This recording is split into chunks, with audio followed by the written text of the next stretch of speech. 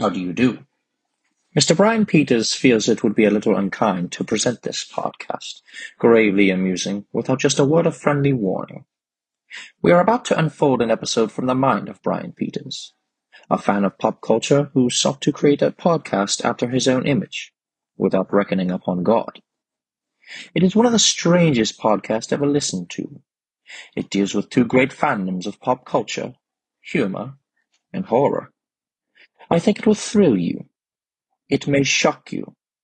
It might even horrify you. So if any of you feel that you do not care to subject your nerves to such strain, now's your chance to, well, we warned you.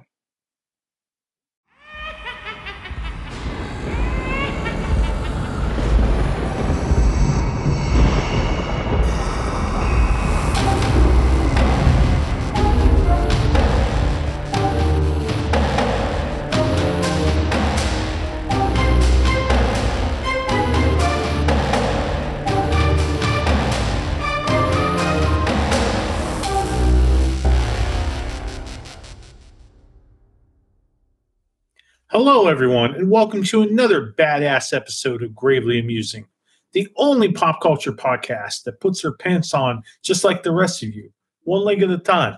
Except once my pants are on, I make horror podcasts. Today's episode is on the last of the Mohicans. Maybe. But the last of the Universal monsters. The reason that Long John Silver's restaurant started serving chicken. The man who puts the fish in fish and chips. The Gill-Man. The creature from the Black Lagoon. I feel the creature is one monster that gets very low respect. I mean, he was introduced when Universal monsters were pretty much at their end, and horror films were shifting into more of like a sci-fi kind of horror or bug-eyed monster type thing. Aliens, robots, that kind of stuff. So I think that's where he kind of suffered from that a bit, because he's right in that middle area where he's kind of a universal monster. I mean, he is a universal monster, but he was introduced in the 50s, where 20 years prior we had Dracula, Frankenstein, the Mummy, Invisible Man, stuff like that. 10 years prior was the Wolfman. And then we just get sequels. And then they try something new with the Gill-Man. And it's just, he doesn't get the respect that he probably should. Well, it's up to you to decide if he deserves respect. But basically, he was the first ever cryptid to be introduced in mainstream film. If I'm wrong with that, please correct me. But I couldn't find any other movie before or around this time that had cryptids, like, or legends, like folklore. So if I'm wrong, please correct me, though. But Gill-Man, even though he was at the end of the era, he did have 3 films under his belt. So they give him a trilogy. Every other Universal monster gets 5, 6 films, but old Gill only gets 3. So, but, he had a trilogy, so that's good. After those 3 movies, though, the Gill-Man only shows up in cameo appearances. He shows up in cameos until 1987's Monster Squad, where he's officially called Gill-Man, like in the credits. And I think there was like illegal issues related to that. Like they couldn't call him the creature from the Black Lagoon. They just call him Gill-Man. But even in the Black Lagoon, the Black Lagoon movies, they call him the Gill-Man. So he's just officially the Gill-Man. Whatever. But this creature from the Black Lagoon, he was the sole creation of Universal Studios. So I don't understand why they didn't market this dude more, because like Dracula is Dracula.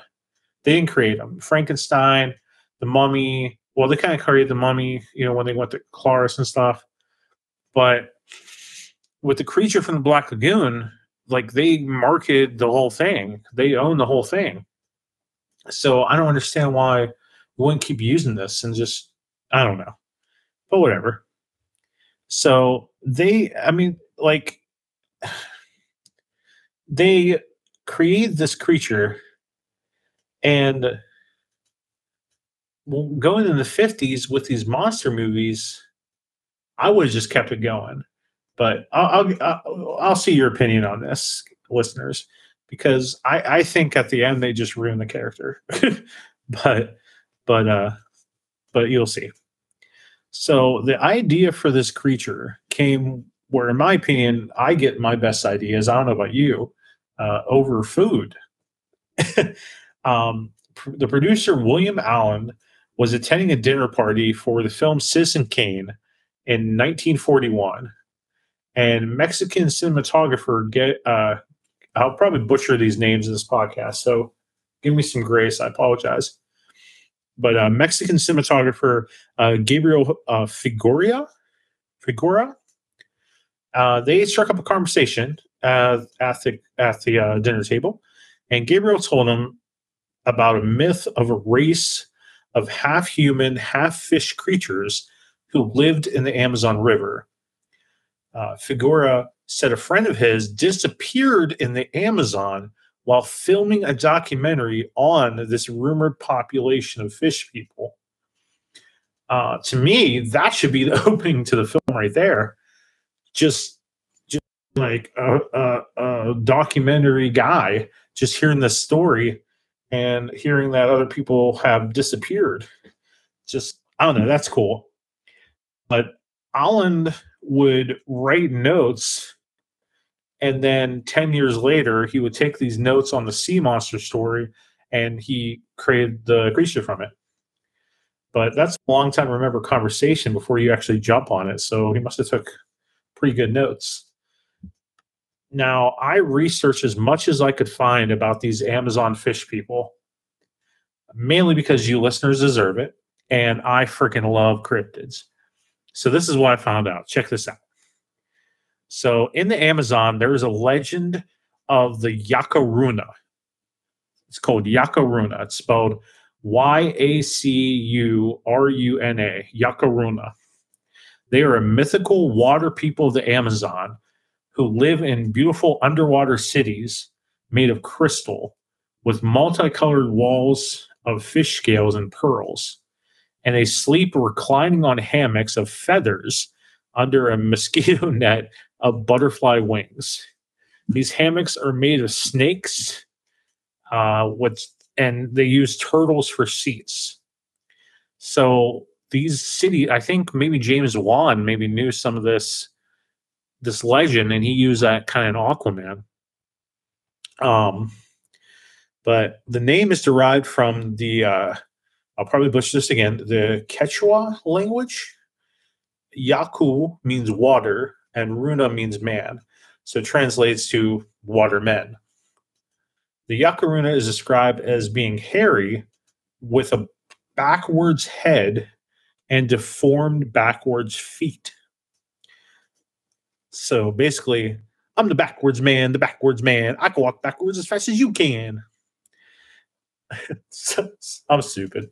Some illustrations do depict the Yakaruna as a man-like creature with a serpent companion, and they're riding a giant crocodile, and they got an octopus band, and the artist is in the front row, and the artist is hammer drunk. And that's how they like their Yakaruna. But that's not all. The Yakaruna supposedly come out of the Amazon rainforest at night, and they use black crocodiles as canoes. During the day, they sleep at the bottoms of rivers and lakes with one eye open, gripping their pillow tight. They also have the abilities of Aquaman and can communicate with aquatic animals of the Amazon, and they also have control over them. But wait, there's more. Locals believe that Yakaruna can transform into dolphins, which are attracted to the odor of blood in menstruating women. They smell the menstruation, and once the woman is found, a Yakaruna will transform into a handsome man who then tries to use aphrodisiacs to kidnap her and bring her into his kingdom. Wow. Okay. So when people of the Amazon disappear, such as fishermen, husbands, young girls who mysteriously return pregnant, it is assumed that they have been seduced by the fish side and captured by the Yakaruna. The victims are or the victims are not returned pregnant or can't get away. They slowly transform into a Yakaruna. Their eyes turn fish-like, their head and their feet turn backward, and that is so they can't find their way home, and they have no choice but to continue onwards to the underwater city. Transformation is reversible. Transformation is irreversible, and a victim should now never return to his or her home. The only way you can reverse a Yakaruna spell or transformation is if an Amazonian shaman summons a Yakaruna, they establish trust, and the Yakaruna uses their healing abilities to remove the curse. So there is hope. So some stories about the Yakaruna. A man named Don Juan Flores Salazar says that his sister was taken by Yakaruna. One day she was swimming and she was pulled underwater and she vanished. Years later, he saw her again. She was alive, but she transformed into a mermaid. She supposedly married Yakaruna. She gained knowledge in becoming a healer of the waters, and they complemented each other. For the guy was a healer of the lands, and her fish husband believed it was her destiny to become a Yakaruna. Whatever. Okay. So, are there any other Fishman or Amazon legends? Bryan, are there? Well, yes, Self. Yes, there is. There's also another Amazonian legend. In the depths of Peru's Amazon rainforest lurks the Mayantu. It's a reptilian goblin like creature with a scaly body and the face of a toad. And this god roams between two dimensions, the physical and the spiritual. It has shape shifting abilities that allow it to camouflage itself by imitating the bark of a tree or taking the shape of an animal. It is said that it is not evil, but it's a guardian of the rainforest that will help you if you're lost. But if you hurt the rainforest or any of its animals, it will come for you. So, Fishman, frog face. How about a tale from North America? Do I have any Canadian listeners in the house? Canadians? Anybody? Anybody? Anybody from Vancouver? You? Yep. Okay. Cool. Check this out. In 1972, this creature in Canada, was first encountered by two teenage boys. The monster was described as being a reptilian, human-looking thingy, standing 5 feet, and it was like a human lizard, with a large head that was covered in spikes.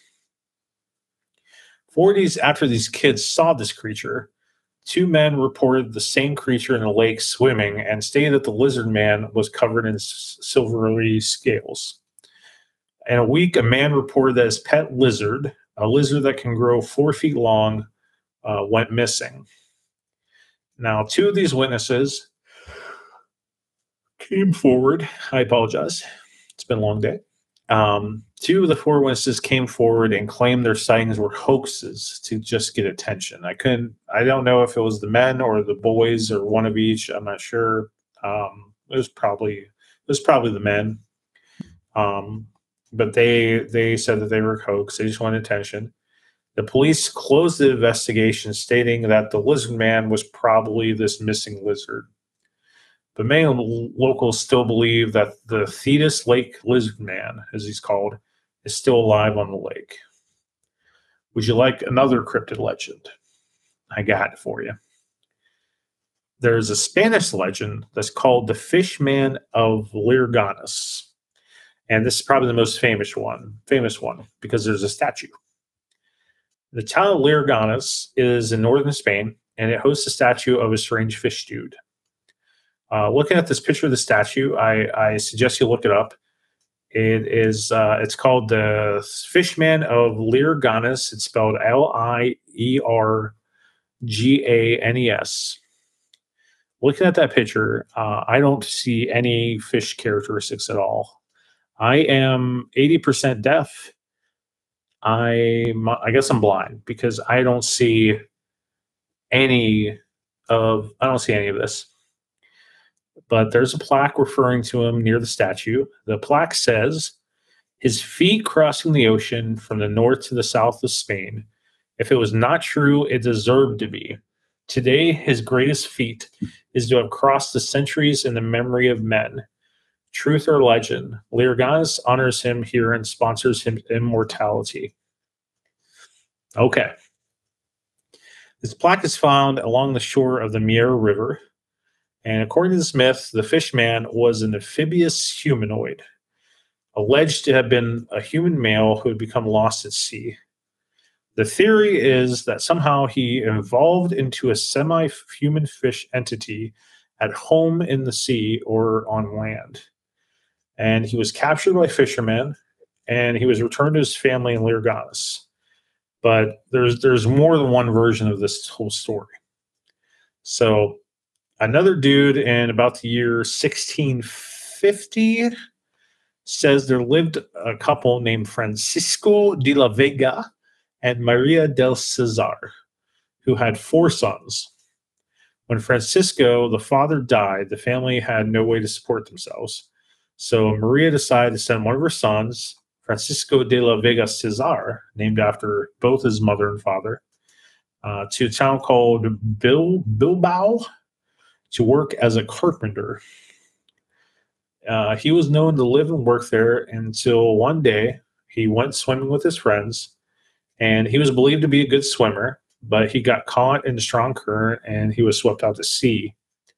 He was last seen alive, still swimming into the sea, where he's believed to have lost and drowned. So his friends suck. They should have made sure he got back in, even though they thought he was a good swimmer. They suck. In 1679, 5 years after Francisco was last seen, a fishing boat working in the Bay of Cadiz discovered that they had a very unusual catch. A very strange creature had become entangled and attempted to fight itself free. The fishermen tried to capture the creature, but it managed to escape into the sea. Several sightings of the creature were reported by other fishermen in the area as it became entangled in their nets as well. Finally, someone had the idea of enticing it with bread, and it was brought on deck. To their surprise, they found the creature had a human body, had a human body that belonged to a human male. Well, duh. I mean, it's a human body, whatever. The skin was pale, and he had red hair, and his nails were short and corroded. Curiously, it also had noticeable attributes of a fish, and it had a strip of scales from its throat to its midriff, and another strip of scales running along its spine. And around his neck, it looked like he had gills. The combination of human and fish features and having pulled from the sea just baffled them. Fishermen hadn't seen anything like this dude. Having no idea where they had caught him, what they caught was a human or fish. They thought it was an unholy monstrosity, but they took it on shore to the nearby convent. Sorry, they took it to the convent of St. Francis because they thought it was a monstrosity. And here the fishman was exercised and questioned, but gave no info. Because when you find something you don't understand, or you see something you don't understand, you just got to exercise it and put the love of Jesus on it. Because the love of Jesus will fix anything instead of just trying to figure it out. Let's just exercise it. Whatever. But the fishman just kept saying one word. He kept saying Lirganes or Lirganes. No one knew what that meant.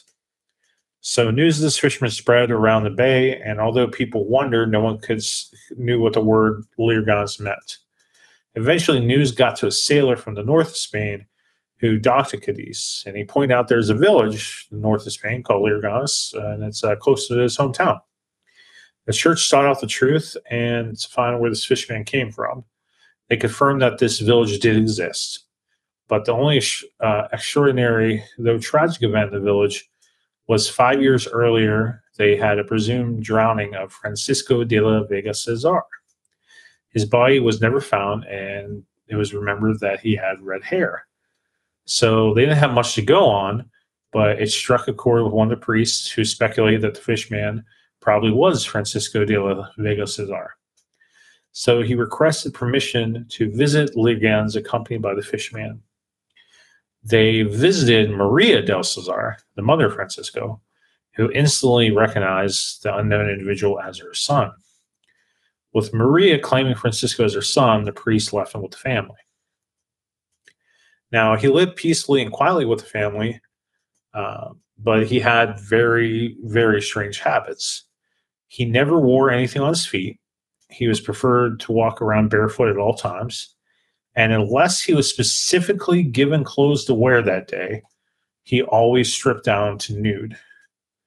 He also never spoke enough words to form a sentence, so he never really spoke to anyone. He would mumble single words such as bread, wine, or tobacco, but they were never related to what they meant. So if he was hungry, he might say tobacco. If he was thirsty, he might have said bread, something like that. Although he would eat with enthusiasm when the mood took him, he sometimes would go a whole week without eating. He was polite and courteous, though. When asked to do a task, he would oblige. He would do it quickly and efficiently, but he had zero enthusiasm in anything he did. It was like he felt out of place.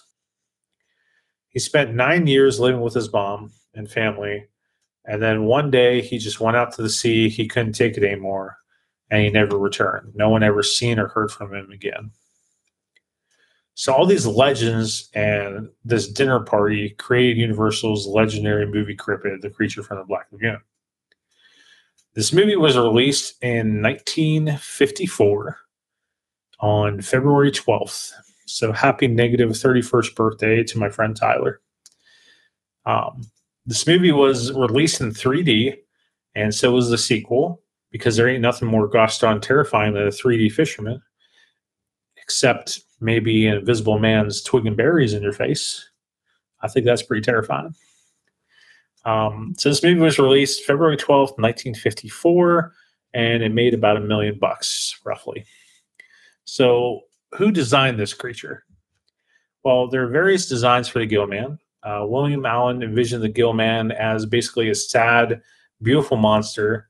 He took a lot of things from Beauty and the Beast, a lot of ideas from that. But he wanted the vision of the Gill-Man more like an aquatic development of a human. So like a human that was turning into a fish instead of a fish that was turning into a human. He thought it would be more scary if it was like a human, turning into fish. And he's right.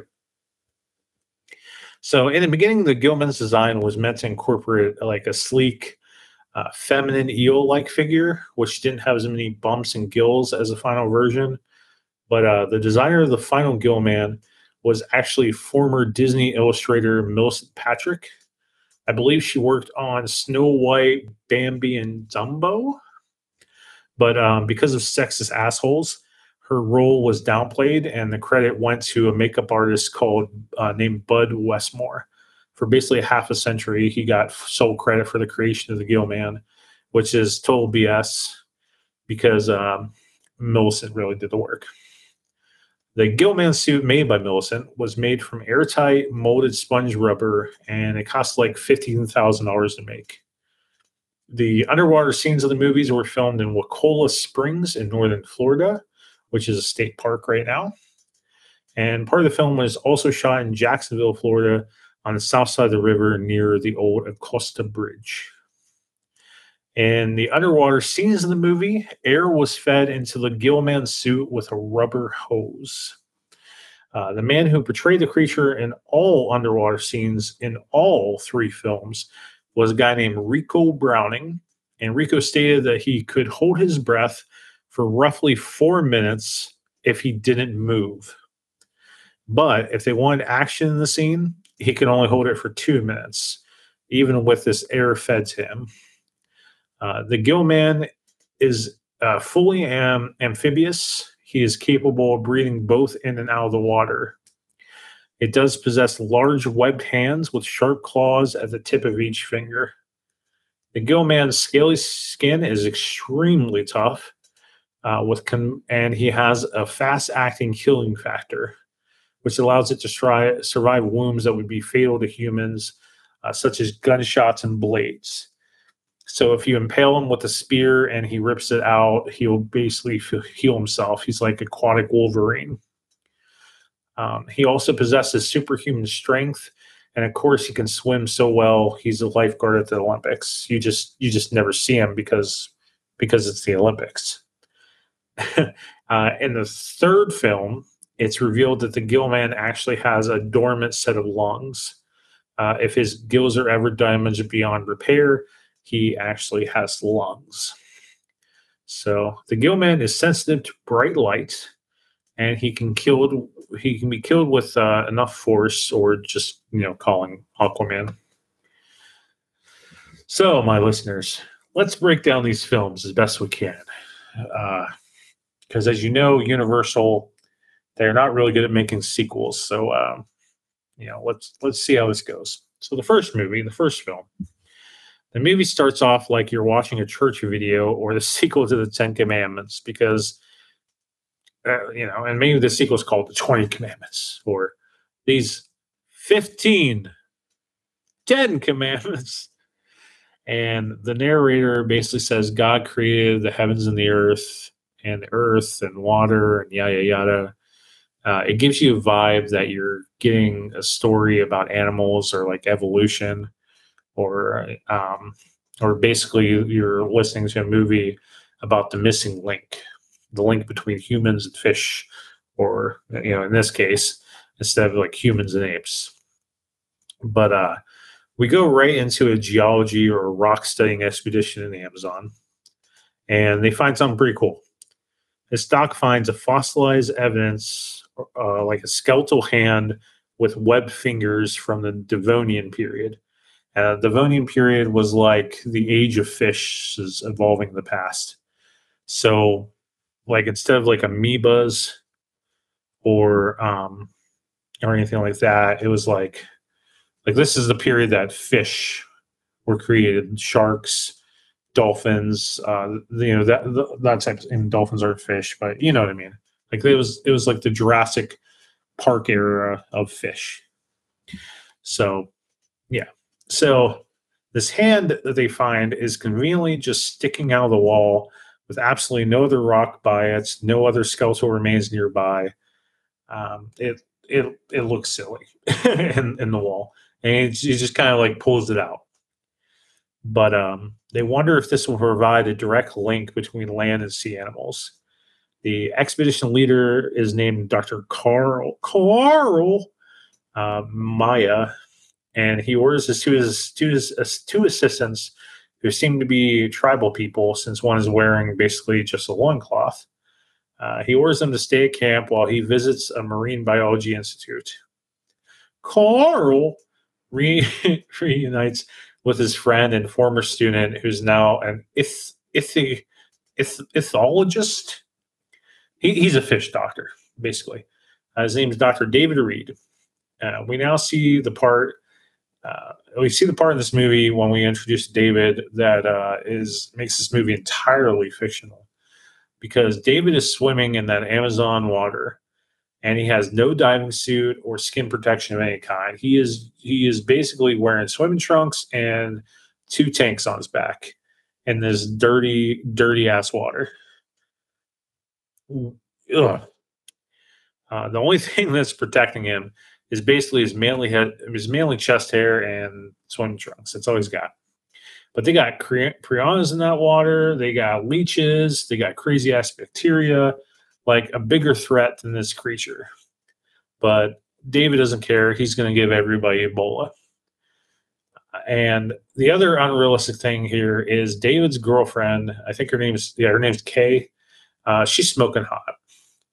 Like, what the heck's she doing with a fish doctor? But whatever. But we get back to reality and we find out that Kay and David have been together 6 months and they're already talking of marriage. So she basically just wants his money, and this all makes sense now. But Dr. Dave works at an aquarium in California, but lately he's been a guest at Carl's Institute in Brazil to study the lungfish. Yeah, whatever. So Carl says to David, "Hey kid, I found something amazing. Just talk to your boss and get us money, and we'll go down there. And your boss will do it because he loves publicity and he loves money." So David persuades his boss, the money-focused Dr. Mark Williams, to fund a return expedition to the Amazon to look for the remainder of the odd skeleton. So I guess what I'm scratching my head here is, like, if they found this skeleton in the Amazon, as far as I know, Brazil is in the Amazon. At least I think it is. I don't know. I'm probably wrong. I don't know. They didn't need that much money. But anyway, they want Mark to fund this so they can get the whole skeleton. They can find the whole skeleton. So soon after this, Carl, sorry, soon after, the men that, I'm so sorry.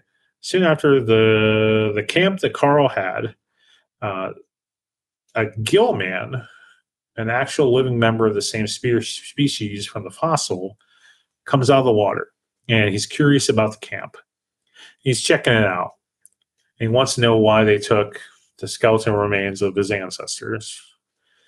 And his sudden appearance frightens the assistants that Carl left, and they lose their minds. They attack the fish guy, and in response, the creature freaking kills him. So it kills 2 people. And meantime, the group goes aboard the steamship Rita, captained by Krusty Pants.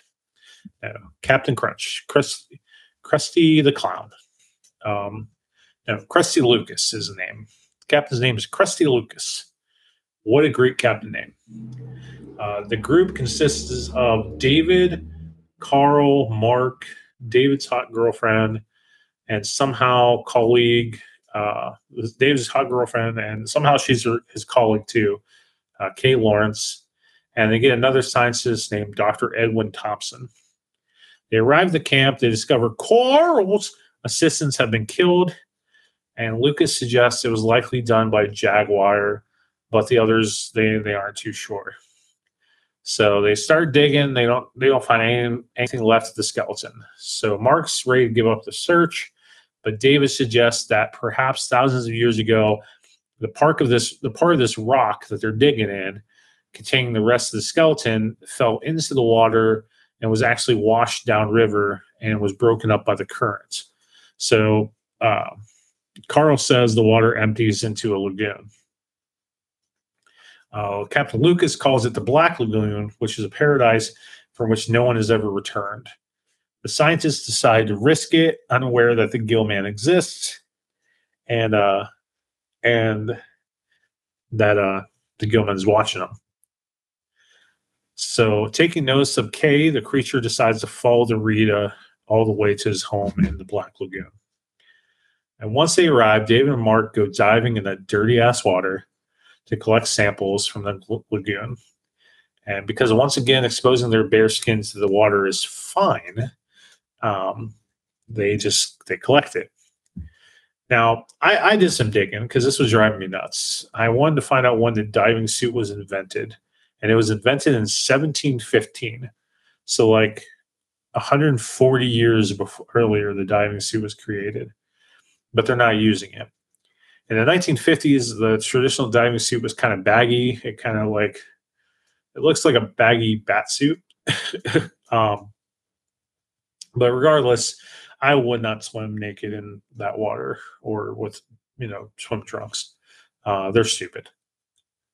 But anywho, after they return, Kay decides to go swimming, and she's watched by the Gill-Man, who gets briefly caught in one of the ship's nets. Although it escapes, the creature leaves a claw behind in the net. The creature leaves the net clawed through, and thus revealing its existence. So after the creature attacks and kills a few more people, so the movie can happen, it finds Kay and attempts to abduct her, but is captured in a locked-in cage aboard the Rita.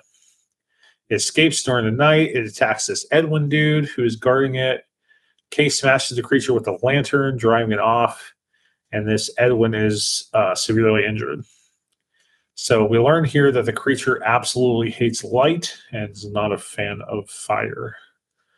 So David decides they need to return to civilization. Screw the creature. But Mark is obsessed with this creature and killing it or bringing it back so that he can make a crap load of money. So Mark says no. As Arita tries to leave, they find that the Gill-Man has blocked the lagoon's entrance with a log. The others attempt to remove the log. Mark tries to capture the creature himself, and he gets this big-ass spear gun, and he goes Black Man on the creature's ass. But the creature kills him quicker than a McDonald's ice cream machine stops working. The creature then climbs aboard the Rita and approaches Kay and says, "I'm all Greg. We could be happy together. Have you ever drank Bailey's from a show?" Kay screams as old Greg grabs her, taking her away to his lair. David, Lucas, and Carl pursue them. They rescue Kay, and they shoot the creature with bullets. It retreats to its lagoon, where its body sinks into the watery depths. The Gill-Man just wanted some booty. Old Greg just wanted to be happy and drink Bailey's from a show. A year later, the sequel comes out, and once again, they try the 3D model, the 3D sales pitch. And like normal Universal fashion and kind of modern Hollywood fashion, well, let's get a franchise out of everything because everything has to be a franchise. Let's bang out these sequels. Let's milk this as much as we can. And that's the thing that pissed me off the most about these Universal movies is they just do sequels for the sake of sequels. There's no continuity. There's no story. There's no purpose. It's just do it and get as much money as we can. And the quality is just horrible. It's just horrible. So disappointing. This sequel was nothing like the first. I felt the first movie was actually amazeballs, in my opinion. That actually was pretty darn good for what it was. This sequel it's yuck. It's garbage. So here's the plot quickly. The Gill-Man survives being shot, and he's captured and sent to Ocean Harbor Oceanarium in Florida. And he's studied by an animal psychologist because fish need psychologists. Whatever. But the dude's name is Cleet Ferguson. And there's a fish student named Helen because she looks like a Helen. Helen and Cleet fall in love. The Gill-Man takes a liking to Helen because he just wants some action. I mean, the man's desperate. Because the Gill-Man likes Helen, it makes Cleet's efforts to communicate with the fishman more difficult. Dude can't talk, and he's not going to sleep on a couch for you or lay on a couch for you so you can talk about his mother. It's like, give me a break. But the Gill-Man escapes from the tank. He kills his caretaker, Joe, in the process, and he flees to the ocean. But the creature can't stop thinking about Helen. So he comes back from the ocean. He abducts her, from a seaside restaurant where her and Cleet are at a party. And Cleet tries to give chase, but the Gill-Man escapes into the water with Helen. Cleet and police arrive just in time when the creature surfaces. Police shoot him as Cleet saves Heaven. Or Heaven. Cleet saves Helen. So basically the same freaking thing as the last movie, except you add in a seafood restaurant or seaside restaurant and the police, and it's stupid. But that's it. That's the movie. It's cut and paste. Then we get a second sequel called The Creature Walks Among Us. As a year later, they don't do it in 3D. They're just banging out sequels as much as they can. You got to make the trilogy.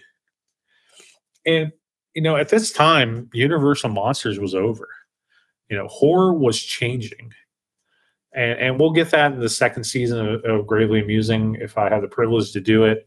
If you listeners keep listening.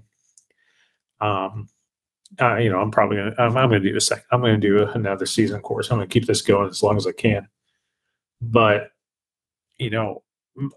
Universal Monsters were ending, and things were getting more like thriller, more Alfred Hitchcock, and kind of getting a little bit sci-fi. Twilight Zone was coming. Edgar Allan Poe movies. More thriller horror was changing. So the silent movies and just literary horror, like, it wasn't good enough. You need more creativity. So the creature was kind of a victim of that as being the last monster that we talk about. But he's the only character to get a trilogy, which is interesting. And the last movie goes like this. Here you go. The Gill-Man escaped that aquarium, the last movie, and the police shot him, remember? So we now have a team of scientists led by this real a-hole named Dr. William Barton, and they have a boat called the Vagabonia 3. It's a real odd-ass name. But they want to capture the creature. The creature's hiding out in the Everglades. So this Barton guy, he's a nutcase, and he's apparently an abusive husband to his wife. He becomes jealous and paranoid when Marcia is talking to other dudes. So, just my opinion watching this, the character probably beats his wife, and he's a great hero to get behind. There's also this guy character named Jed Grants who keeps hitting on Marcia. Barton thinks something's going on there. Marcia joins Jed and Dr. Tom Morgan on their dive to look for the Gill-Man, even though Barton said don't do it. It just seems to me like Marcia just likes being with other dudes, and she likes pissing her husband off. And maybe he thinks that she's cheating on him, and she probably is, because he seems like a jerk, and she seems like a hoe. So I don't know. What do I know? They shouldn't be married. Just my opinion. But during the dive, Marcia swims too deep, and she's overcome with she starts losing her mind. Some divers call this like the ruptures of the deep. She starts losing her mind. She starts taking off her scuba gear. She's like basically high as a kite.